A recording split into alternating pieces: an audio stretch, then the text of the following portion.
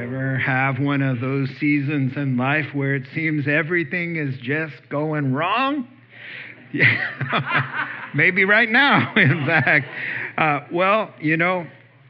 Even when there's a little bit of a let up, sometimes you see the light at the end of the tunnel and it turns out to be an oncoming train.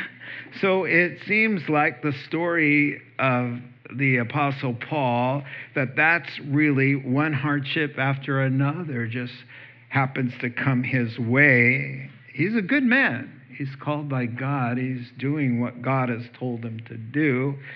He's proclaiming the gospel. It's something that he is good at doing. It's something he was born to do. But the problem is that many unbelievers don't like to hear God's good news. They see it as bad news, a threat to their autonomy. They can't live life as they would without having a Lord and moral accountability. And so there's a pushback in the form of painful persecution. It's something that we all know about, but now 3 decades of that persecution. Angry mobs, assassination plots. And here now, at the end of chapter 26, where we left off, all this persecution has culminated with a 2-year-long court battle, which he's been incarcerated from the start to the finish here. During those 2 years, he had 3 criminal investigations, but all of our troubles, and remember this, always have a silver lining to them, a redemptive purpose, because through Paul's troubles, he's brought the gospel to needy people, to important dignitaries, just like God wanted. God loves everybody and wants them to come to the knowledge of the truth and be saved. And so Paul's been able to share that amazing testimony, his life story of how God turned a Christian killer into a Christian preacher and a lover of Christ, showing evidence that really Christ did rise from the dead, and he's alive and well and in the business of saving lives and transforming us as well. And so we pick up now here in chapter 27. Paul has just given his testimony to an auditorium. There was a king present, King Agrippa, as well as many others. It was just packed with government officials, and he gave his testimony and shared the gospel. And as many of you know, he used his Roman right as a citizen to appeal to a higher court and to be heard by Caesar, which saved him from the assassination plot of the Jewish leader. So things are looking up, and he is off to Rome now to share the gospel with Nero, because the Lord has given him a heads up and a vision that is God's will for his life, that he stand before the emperor and share the love of Christ. My goodness. Wow. Well, so things are looking up, right? But as the saying goes, he sees a light at the end of the tunnel. But here in chapter 27, we find out it's an oncoming train. So chapter 27, verse 1. When it was decided that Luke is speaking, so Luke is on board, I'll explain that. We would sail for Italy. Paul and some other prisoners were handed over to a centurion named Julius, who belonged to the imperial regiment. So he is really an important person. We boarded a ship from Andromedium and about to sail for ports along the coast of the province of Asia, is the coast of modern-day Turkey. And we put out to sea. Aristarchus, a Macedonian from Thessalonica, was with us. So let's pause there, get situated, because we get introduced to everybody, the major characters in the story here. So they're sailing for Italy. Now, I hope none of you get seasick, because we're in for quite a ride, as most of you already know. So the tickets are purchased. Interestingly, the church didn't have to raise funds, and it's interesting to me in Romans chapter 1, Paul tells the Romans, I've always wanted to come and minister there to your church in Rome. And I'm constantly praying that God would open a door of opportunity and bring me there. Well, little did he know that he would come as a prisoner. And this is how God usually works. He takes the desire of our heart and his good plan, and he works them together. So Paul is going to get what he wants, and God is going to get what he desires, that many people hear the gospel to come to the knowledge of the truth and be saved. That's how he works in our hearts and lives. And so right from the jump here, I just want to tell you, it's one of the longer chapters in the book of Acts. Commentators are quick to point out the unusual amount of detail given to being caught in a life-threatening storm. And if you love the ocean or storms or boats, you're going to love this chapter. Why such dramatic and graphic detail with this ill-fated voyage? Well, God doesn't just want to entertain us. He has something to teach us here, to encourage us with life-changing truth. The passage is loaded, as I've been saying, with rich applications. And God, this is how God is in the Bible. The thing actually happened, but he's preaching a sermon through the thing. So when the children of Israel crossed through the Red Sea, Paul tells us he was really preaching a story about Christian baptism. And when the manna comes down, the manna really did come down, but he's preaching about the bread of heaven, Jesus who comes down. And so these are historical events that also double as a sermon illustration to show us more about who God is, how much he loves us, our purpose in life, and here, our purpose in the storm. So a couple ways to think about this passage that'll crack it open for us to get the goodness out of is, where is God when the wind is howling and the waves are crashing in around us and all hope seems lost? Because that's what's coming. Where is he? What's he doing? And how should people of faith conduct themselves when their skies grow dark and gray and they don't know where they're going and they're lost and they're being dragged out to an open sea, turned upside down? How are we to behave? What should we be thinking? What are our attitudes? The answers are all right here in the chapter of the storm. And so if you're in a storm right now, take good notes. Oh my goodness, you'll be encouraged. If you're not in a storm right now, take good notes. You know why? Because a storm is coming your way. What did Jesus say? He said, listen, I'm writing to you these things. I'm speaking to you these things that in me you could have peace, because in the world you're going to have great tribulation, i.e., storms are going to come and go, right? But be of good cheer. Take heart, because I've overcome the world. The implication is you're with me. And if I overcome the world, guess what? So do you. So let's take a look at this, get to know who's on the boat. Paul has two attendants. Two Christians are with him. Luke, who is the author of the Gospel of Luke and the book of Acts, he's the most prolific writer of the New Testament. He is a Gentile. And that's amazing. And so too, and check this out, Aristarchus got saved during the second missionary journey in Thessalonica. He's also a Gentile, non-Jewish person. Paul has two Greeks. He is a Roman citizen. He's been acquitted by Festus, Felix, and Agrippa. 3 hearings. He's not been convicted, and he's a Roman citizen. So he has rights and perks. And one of them is to have servants.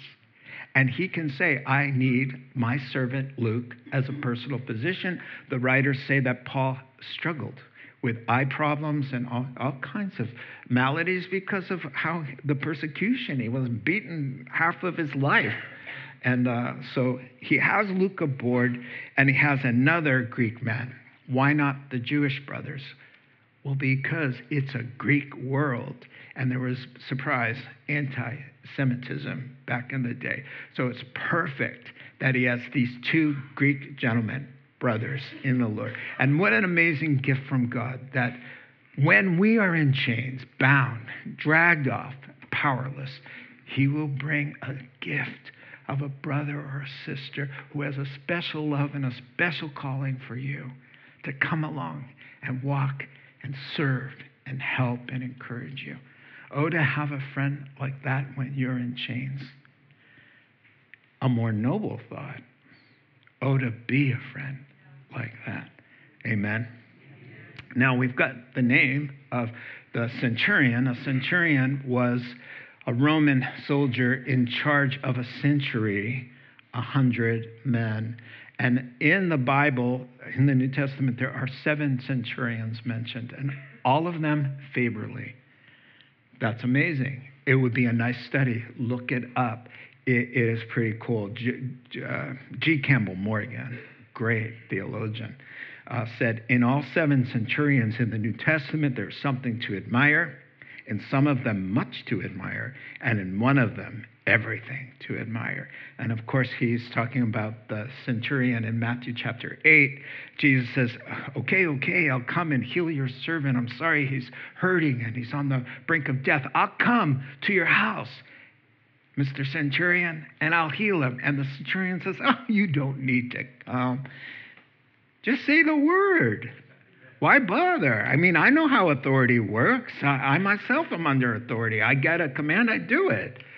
And you obviously are the commander-in-chief. Give the word. Boom. Done. And Jesus said, wow. He said, I haven't found this kind of faith in my own nation of Israel. So yeah, you know what it is? It's those phones. The answer to my question is on the line there. Oh my goodness. Most military men, they're men of character. They have a strong sense of duty, a high regard for right and wrong, discipline, order. Its values the Bible emphasizes and things that Christians idealize. It's not hard or it's not surprising that a military man loves the gospel or is drawn to the gospel.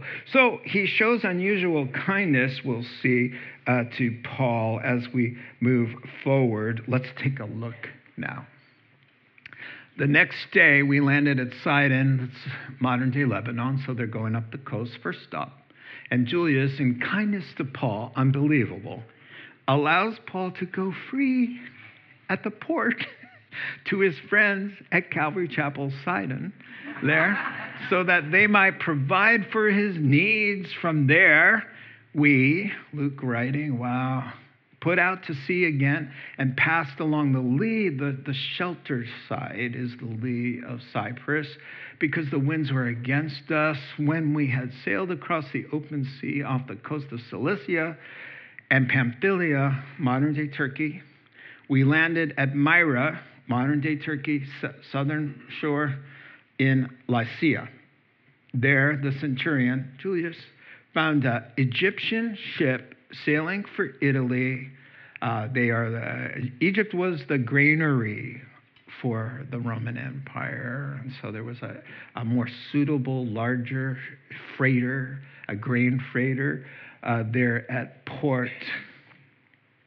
We made slow headway for many days and had difficulty arriving off Cnidus. They throw the C in just to confuse you. When the wind did not allow us to hold our course, we sailed to the shelter side, the south of Crete, opposite Salome. Salome. Whatever, salami. It's where we get salami. You didn't know that. Verse 8. We moved along the coast with difficulty and came to a place called Fair Havens near the town of Lasea. Let me attempt to just kind of run it through in your minds on the map. They leave Caesarea there. They go up to Lebanon. They stop where Paul is going to be let free and trusted to return to the ship. More on that to come. And so they're sailing up along the coast of Turkey here, and he passes Cilicia, and he's looking here. This is where he's from. He was born and raised there until he was 12. Then he moved to Jerusalem. And he's also, on the right, he's looking at mom and dad and his siblings maybe, and remembering and praying. And on the left, he's looking at the first missionary journey. More on this to come here. They stopped there with Barnabas and all that went on there. They stopped at Myra to change the ship. They get on the bigger ship, and they're sailing with difficulty, and the wind is blowing them down from Cnidus, and now they get to Crete. But they would have rather gone this way, but the winds forced them to the shelter side, and now they've parked at Fair Havens. It's kind of the middle. It's not a place that sailors wanted to be to winter. It just is a kind of a rundown kind of port, all right? Where they really want to go is Phoenix, and it's in Arizona. Just kidding. It's right there at the tip there. They should have had that there. And for next service, I know that it'll appear because Spencer always is back there with his magic fingers there. And so that's the idea there with up to verse 8 in all of the traveling there. So, yeah. Now, what I really love here is that, here we go. When they're sailing, Paul he's reminiscing, right? So he looks to the right, as I said, and he's thinking about his whole life, and he's probably praying for his relatives on the right. And on the left, he imagines what happened on that first missionary journey some 20 years earlier. So as they're sailing through, that's what we do as we sail through. I was thinking we always sail through 19th Avenue to get through the city. And we drive through, and on my left is UCSF, where I had a bone marrow transplant that 20 years ago that saved my life.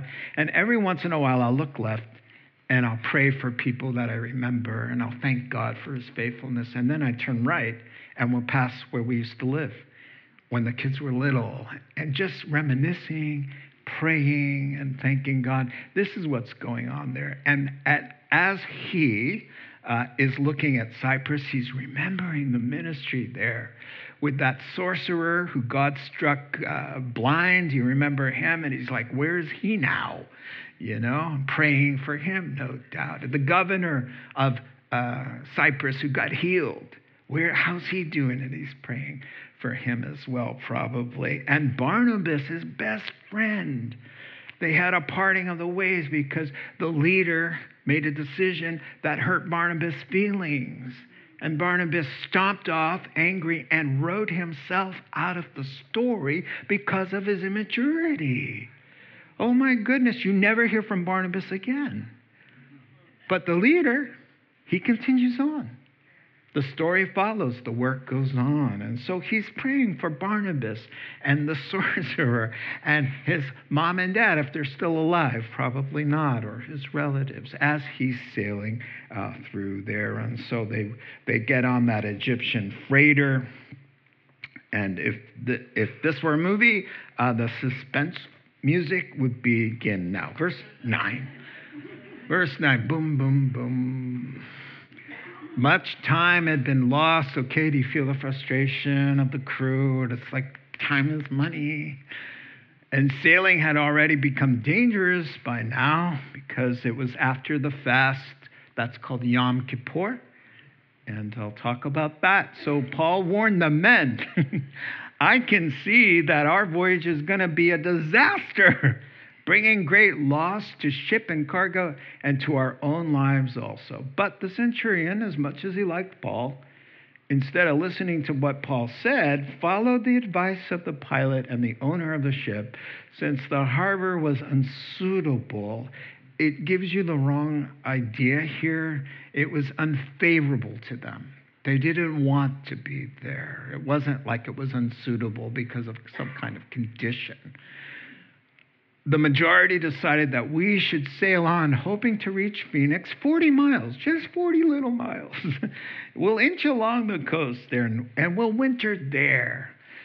This was a harbor in Crete facing both southwest and northwest. Let's talk about this. So, a word of wisdom from the Lord through Paul, which gets ignored, which happens today all the time. People ignore Paul. They did then, they do now. how do you ignore Paul?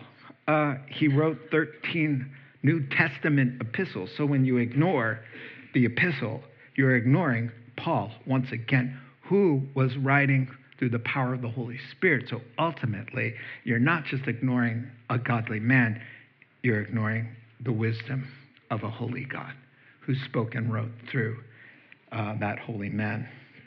Lots of delays. Verse 9, the weather's not cooperating. The window for safe travel is over. After the fast, Yom Kippur. Yom, day in Hebrew. Kippur, to cover, Day of Atonement. That's the only day God required the Jews to fast. And so they fast to this day. It's the highest holy day on the Jewish calendar. But that tells us it's the first week of October. And the danger zone in the Mediterranean for sailing was September 14th to November 11th. So they're definitely in not a good place. But the talk on the ship was, let's ignore conventional wisdom and the prophet of the Lord. They know who he is. They've heard all kinds of things.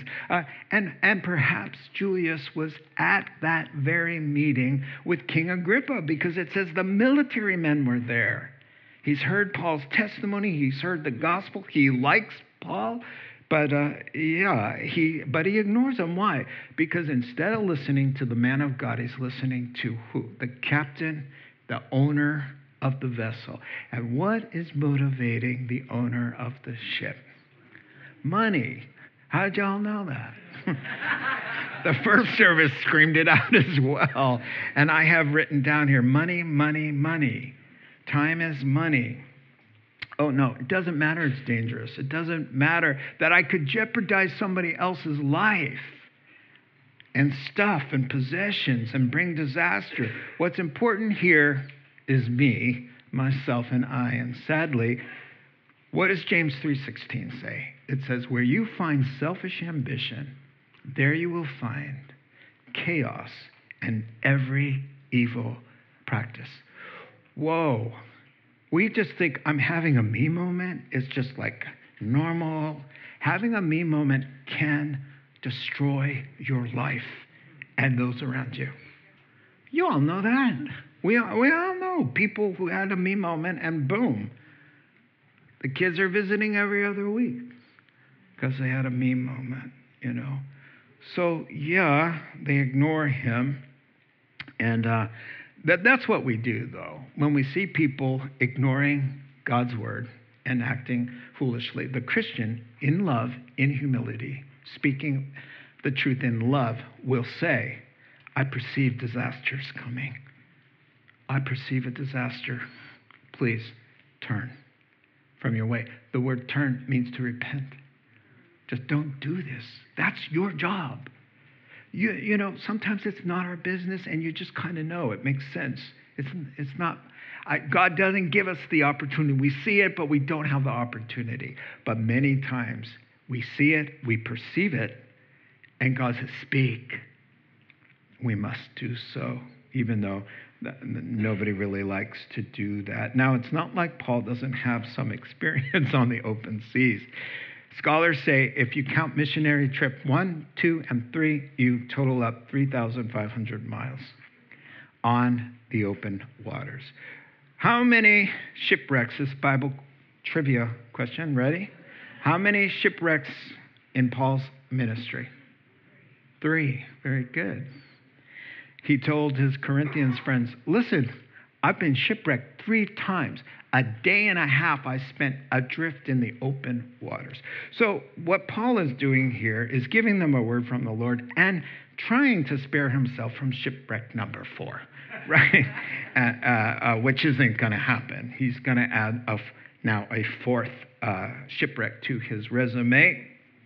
And so, yeah, he's got experiential knowledge, and he has an open channel to the Holy Spirit, who's the best forecaster in the business.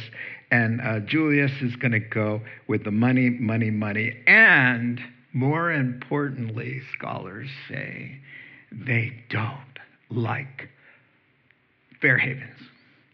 that Phoenix has nicer accommodations, better bars, and prettier women.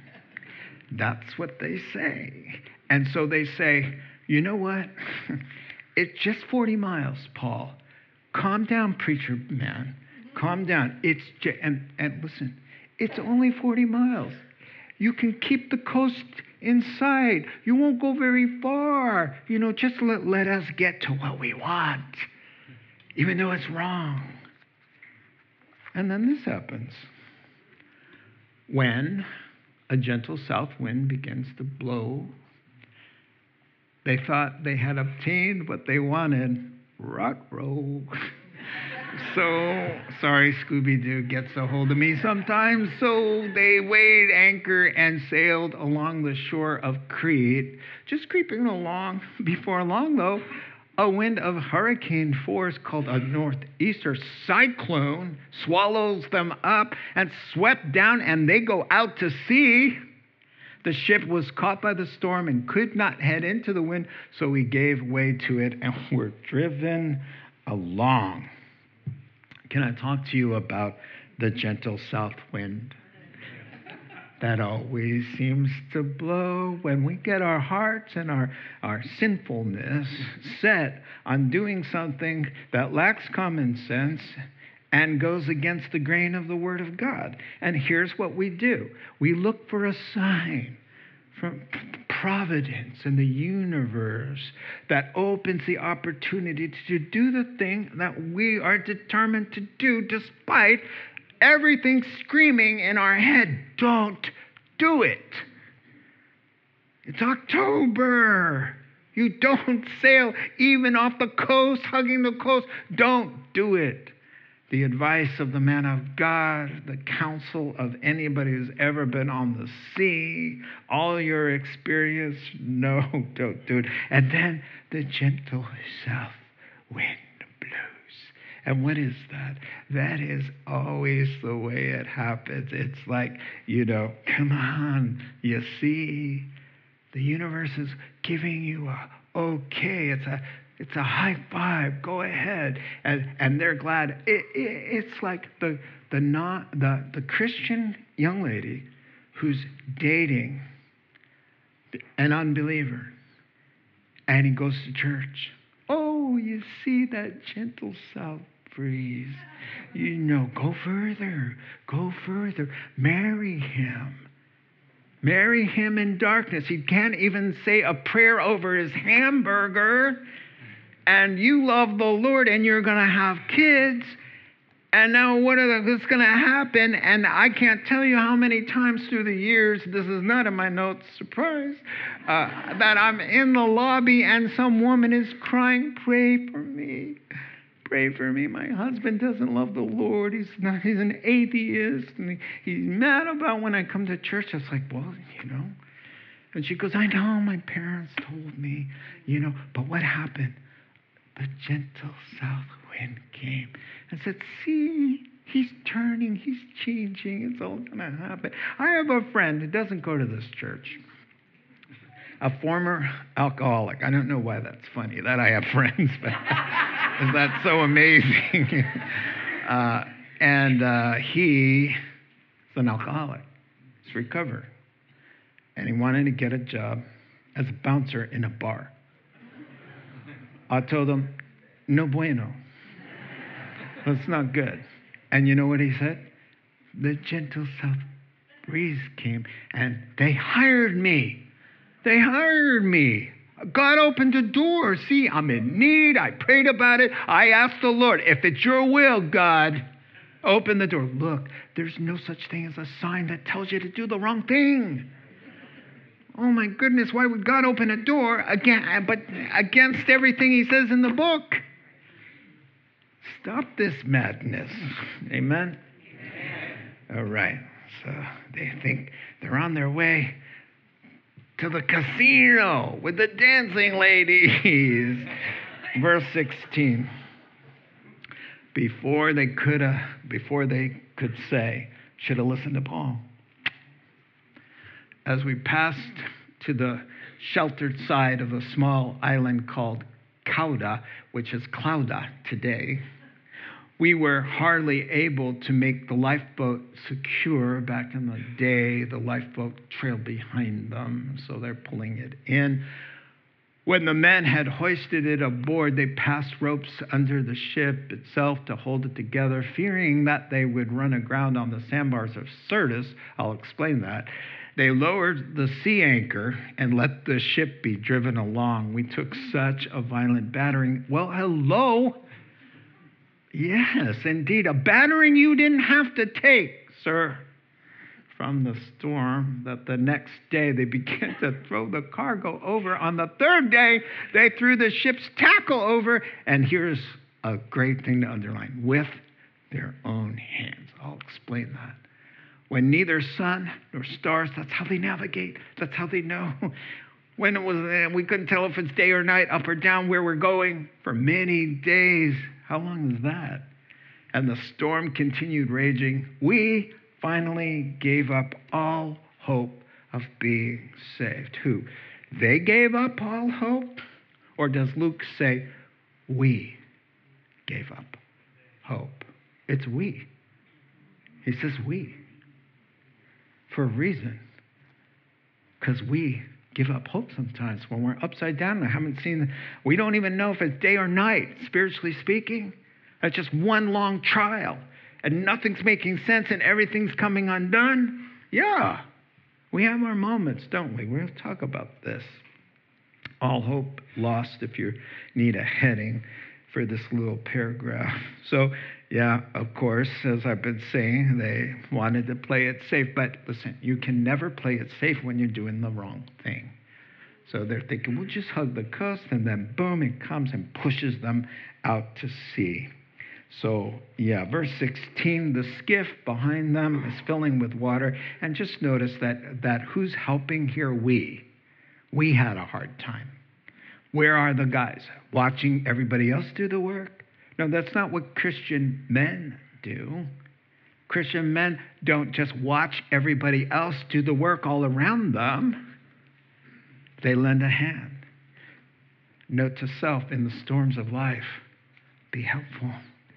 You don't need to be in the belly of the boat praying at a time when you need to be practical and helpful. Where are the Christians? They're down below having a Bible study. You like that one. Yeah, so, okay. They reinforce the hull with cables, but one writer said stronger cables are to be found by listening to God's wisdom instead of pressing forward. And so we take out our Band-Aid. I'll fix this problem with the Band-Aid on a tumor. It's not going to work. And so, yeah, God secures us, and God's people who are faithful walk in wisdom and obedience. So he fastens us cords of love, fashioned in heaven, cords and cables that cannot be broken. The Syrtis are or sandbars off of the southwest of Crete, the north coast of Africa. The two bodies of water would collide and create a delta of sand underneath. They could never find where it was. And so what would happen is, the King James calls it the quicksands of Sirta. The ships would get stuck and they would die a slow, painful death with no food and no water because nobody could help them. They'd be stuck there, or they would just drown and the ship would be destroyed. So they're terrorized. They know where they are. They can't see where they're going. They're out of control, and that's just terrible. And they're being dragged along, and I can't resist. The sermon illustrations are every other sentence, being dragged. You did the wrong thing, and now you're out of control, and you can't stop it. You've dropped the anchor. It's not helping, but you're, quote, being dragged along. James says this: when you give way to your own sinful desires, you will be, quote, each person is tempted when they are dragged away by their own evil desire. We blame the devil for everything. It's like, yeah, he does stuff. Well, we don't need him to help us destroy ourselves. So the battering is so intense, they throw the cargo overboard, which is the prophet, and a few days later, the tackle, which is the ship's equipment. Notice, with our own hands. Well, why does Luke say that? Well, usually you lose valuables due to circumstances out of your control. Many of you had your house burned down in the famous fires, right? You didn't ask to lose the family heirlooms and pictures and beautiful prized possessions. Something took it away from you. You wouldn't, with your own hands, reach into your wallet and roll down the window and throw out cash. You just wouldn't do that. You wouldn't dump your jewelry away somewhere. You wouldn't throw away your prized golf clubs, Pastor Dave, would you? Would you? Yeah, you wouldn't. You wouldn't take them to the dumps, right? There's no way you would do that. Yeah. Unless, of course, something more important is happening. And then you learn the lesson of the storm. What's truly important? Life, the people around you, and the condition of your soul. You don't think the Holy Spirit was in work in every single heart saying, nah, interested? Interested in what Paul has been saying this whole time? That's what he does when we're in a storm. He's refining you. He's drawing you. He's calling you. He's testing you. That's why it's called a trial. Because at the end of it, we'll find out, were you really a Christian? Or were you just a churchgoer? How nice. But the storm is in love. He allows it so that you can find these things out and be healed and put right. Amen? So it's day and night forever, or so it seems. They don't know. And here's the best sentence at all. And the angels burst into applause. We finally gave up all hope of being saved. Everybody's like, the angels were like, yeah, let's do this. Why? Because it's not until we get to the end of our own rope that we finally let go and God can toss you his lifeline. But man, oh man, it just sometimes takes a beating. You know what? I can imagine God saying, you know what, guys? If you would have said we finally gave up all hope 2 paragraphs ago, we could have shortened the whole many days part of the thing. But you know what? Stubbornness, a lot of people, we laugh about it. We say, we're as stubborn as a donkey or a mule, whatever. And we laugh. Stubbornness with God is the greatest liability of your life. And he who has been corrected over many times and remains stiff-necked and stubborn, the Bible says, will be destroyed suddenly without remedy. That's an exact quote from the Bible. And I like to memorize things that apply to my own stubbornness, and so, yeah. So here we go. We got the guys where they need to be. God, you're my only hope. So while everyone in the storm falls into a hopeless despair, it's time for the Christian to stand up and take charge. Here we go, 21. After the men had gone a long time without food, Paul stands up before them and says, men, you should have taken my advice. This is called, I told you so. I love that guy. I'm going to walk up and say, of everything you ever said, my favorite thing is when you said, I told you so. Then you would have spared yourselves this damage and loss. But now I urge you to keep up your courage, because not one of you will be lost. Only the ship will be destroyed. Last night, an angel of God, whose I am. Wow. I belong to God, who's greater than the storm, who made heaven and earth. I belong to him. I'm his precious possession. And he sent an angel, and he stood beside me, like arm around, and said, don't be afraid, Paul. You must stand trial before Nero. You're going to go talk and share the gospel with this famous man, this crazy man who wasn't quite crazy yet, but he got crazy for sure. And God has, oh, I love this, graciously given you the lives of all who sail with you. So keep up your courage, men. For I have faith in God that it will happen just as he told me. Nevertheless, we must run aground on some island. That's what he knows here. So these guys are distraught. They're sick in their souls, right? Hope deferred, Proverbs, makes the heart sick, and these guys are sick unto death. When the Roman centurion loses hope and courage, when the three men of God are in despair, you know it's bad. We gave up hope. You know what? At the end of the day, Paul, Luke, and Aristarchus, guess what? They're human beings. They have human emotions. They have a fallen nature. They're imperfect men. And Paul had to be told once again, you do not tell somebody, the word is phobia. Don't give way to your phobia, Paul. Remember, God told you you're going to Rome, you're going to stand before Nero.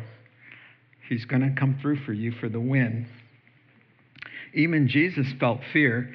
And you can argue with me, I don't know what you want to call sweat drops of blood. Something in Jesus' heart was upset. He told his disciples, stay with me and pray 1 hour with me, for I am so sorrowful I could die. What's going on in his human? He's fully human, fully God. He emptied himself of his deity, never stopped being God, but he's doing this as a man. So yeah, we can be honest.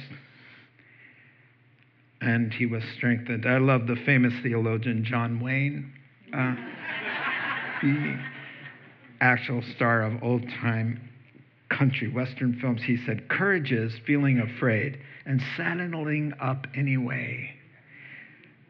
So it's not long before your perfect love and your faith, his perfect love, casts out all fear. So in this paragraph, the 276 cloistered together, somewhere they can hear each other above the howling wind.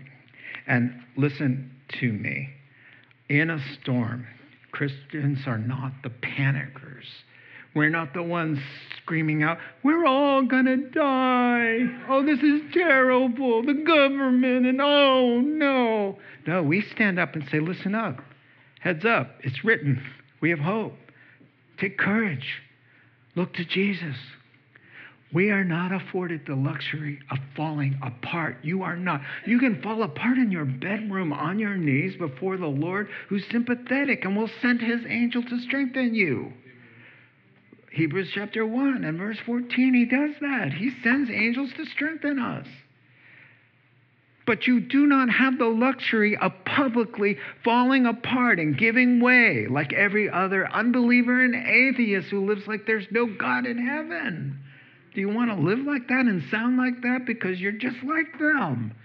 Jesus called us out, said, why are you acting like pagans, running around, worried about your clothes and your rent and your little bills?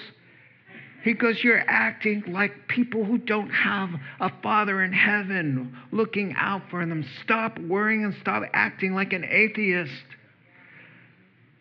Just behave the way you proclaim and the things that you believe. So I got to talk about the tongue lashing. And because, Paul can't resist. And because a sanctified I told you so is very useful. What does it do? It ties them back to their conscience, the Holy Spirit working, to remember the wisdom that came out of Paul's mouth, and then tie it together with the adversity and the pain and the fear and the terror of the consequences of sidestepping conventional and biblical wisdom. That's the lesson here. I told you so is important. You should have listened because you wouldn't be in this loss right now. Listen to the Proverbs with that I told you so. But since you refused to wisdom, quoting Proverbs chapter 1, since you refused to listen when I called to you, wisdom speaking, not God, and no one paid attention when I stretched out my hand, since you disregarded all my advice, and didn't accept my rebuke, in turn, I will laugh when disaster strikes you. Wisdom, not God. I will mock when calamity overtakes you like a storm. When disaster sweeps over you like a whirlwind, when distress and trouble overwhelm you, I will say, I told you so. You don't want to get on the other end of a finger that's saying, I told you so. Amen? Amen. So in the moment when the gentle south wind is blowing, fast forward the tape. This is what I've done my whole life, and this is what I've told everybody around me for 40 years. When you are tempted to do something stupid, ma'am, fast forward the tape. Just fast forward it. Fast forward to getting caught, revealed. Your sin will find you out. It's a spiritual law. The consequences, the pain, the shame, the agony you've caused everybody. Just fast forward the tape. That's all you have to do. And you'll go, no thanks, gentle south wind. Keep on blowing. I'm staying with the Lord. Amen? Yeah, so, and one more thing. God giving him, he says, and by the way, don't be afraid, Paul. You've got an appointment, a divine appointment in Rome. But God has thrown this in. P.S. He's graciously given you all of these men. They're going to live through this as a gift to you. What does that mean? He's praying for them. He prays for them. He knows some of their names, probably most of their names. And the angel says, God heard that. And he's going to, as a gift to you, and he tells them, you don't think they're all listening? That the reason you're going to live is God heard my prayer for you and said, as a favor to you, I'm going to let Julius live. Wow. That's pretty nice to know. That as we're praying for people in the storm of life who don't know God, that sometimes he says this, I'm going to spare them as a favor to you.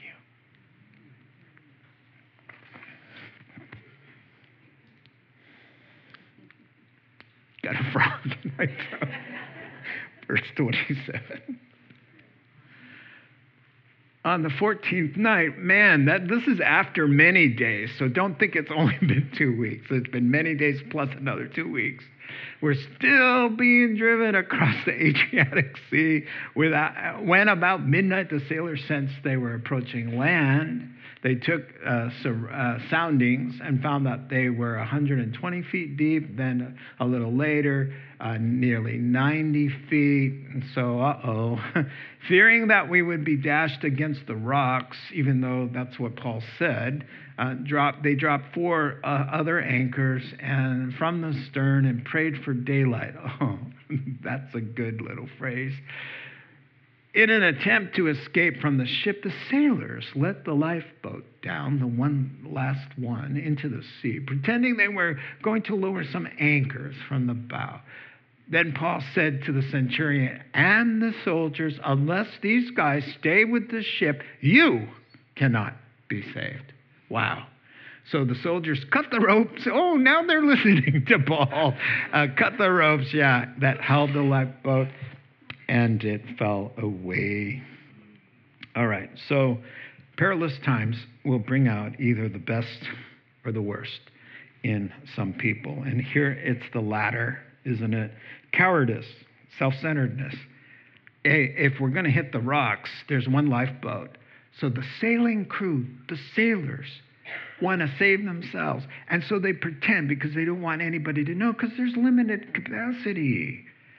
So they act like, oh, we're just lowering. So what are you guys doing over there? We're just lowering anchors, right? And so Paul gets a word from the Lord, and he says, listen, unless the sailing crew stays, we'll all be lost. Or you'll be lost at least. You can't be saved without the sailing crew. Whatever the sailing crew has to do to manipulate the boat right now is life and death. And so them thinking about themselves and just doing their own thing is amazing, that it's going to put the ship in jeopardy. Now look at this. Paul could have said, well, let them go. We have a promise from God. Oh, no. The promises of God do not wipe out man's responsibility. He could have said, well, we've got a promise of God. Don't need a... Oh, no. You've got the sovereign promise of God, and you've got your responsibility.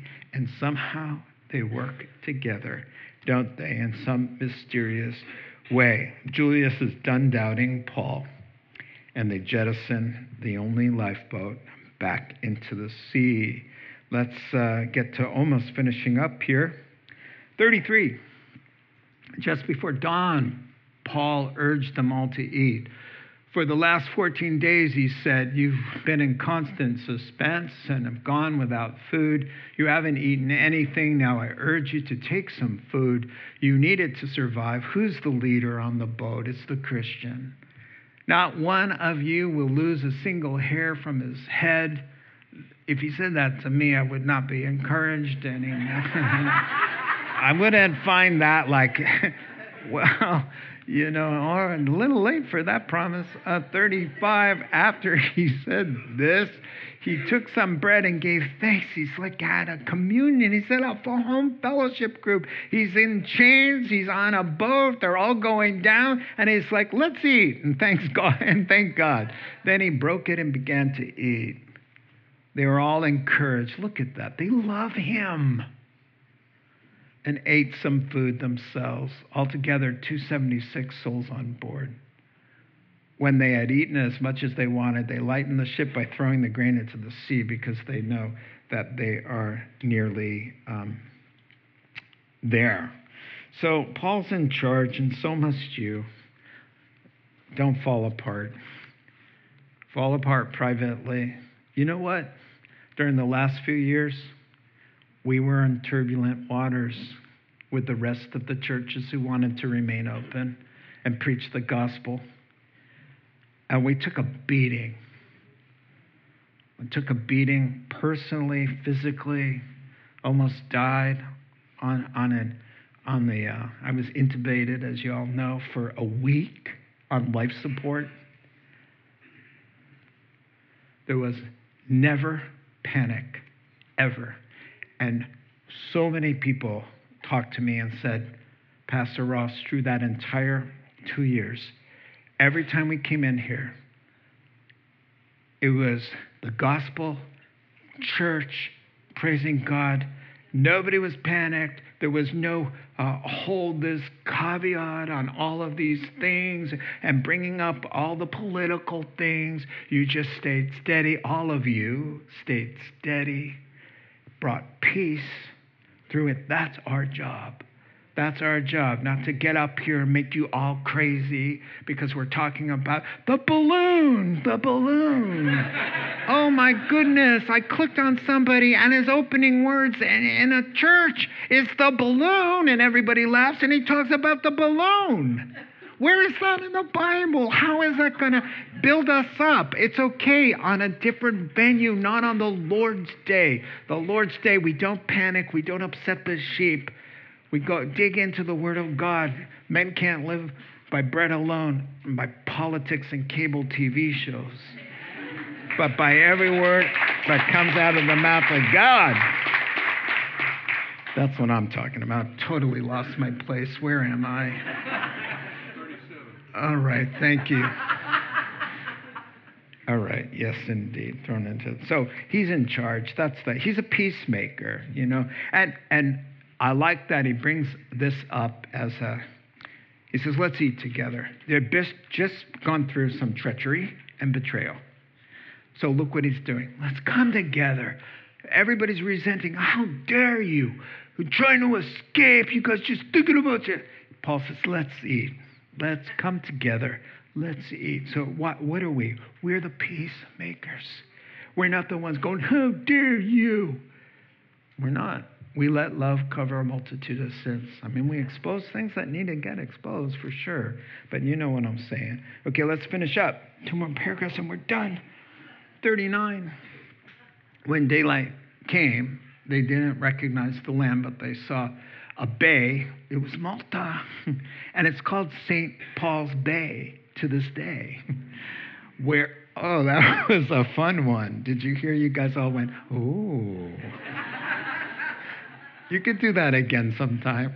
Okay, ready? Where they decided to run the ship aground if they could. Oh, I'm out of control. Cutting loose the anchors, they left them in the sea and at the same time untied the ropes that held the rudders.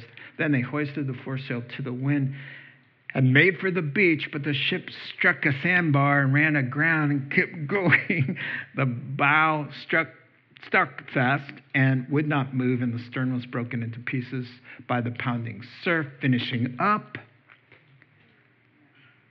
the soldiers planned to kill the prisoners, and that would be Paul, to prevent any of them from swimming away and costing them their lives.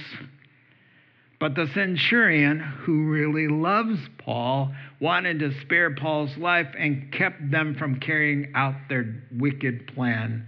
He ordered those who could swim to jump overboard first and get to land. The rest were to get there on planks or on pieces of the ship. In this way, everyone reached land in safety, just like God said. Listen, one of the big lessons of this chapter is when God makes a promise, he keeps it. So, you know, I'm thinking of another storm. The Lord Jesus tells his disciples, let's get in the boat and go to the other side. This is ministry there. They get in the boat. In the middle of the Sea of Galilee comes a hurricane. They panic.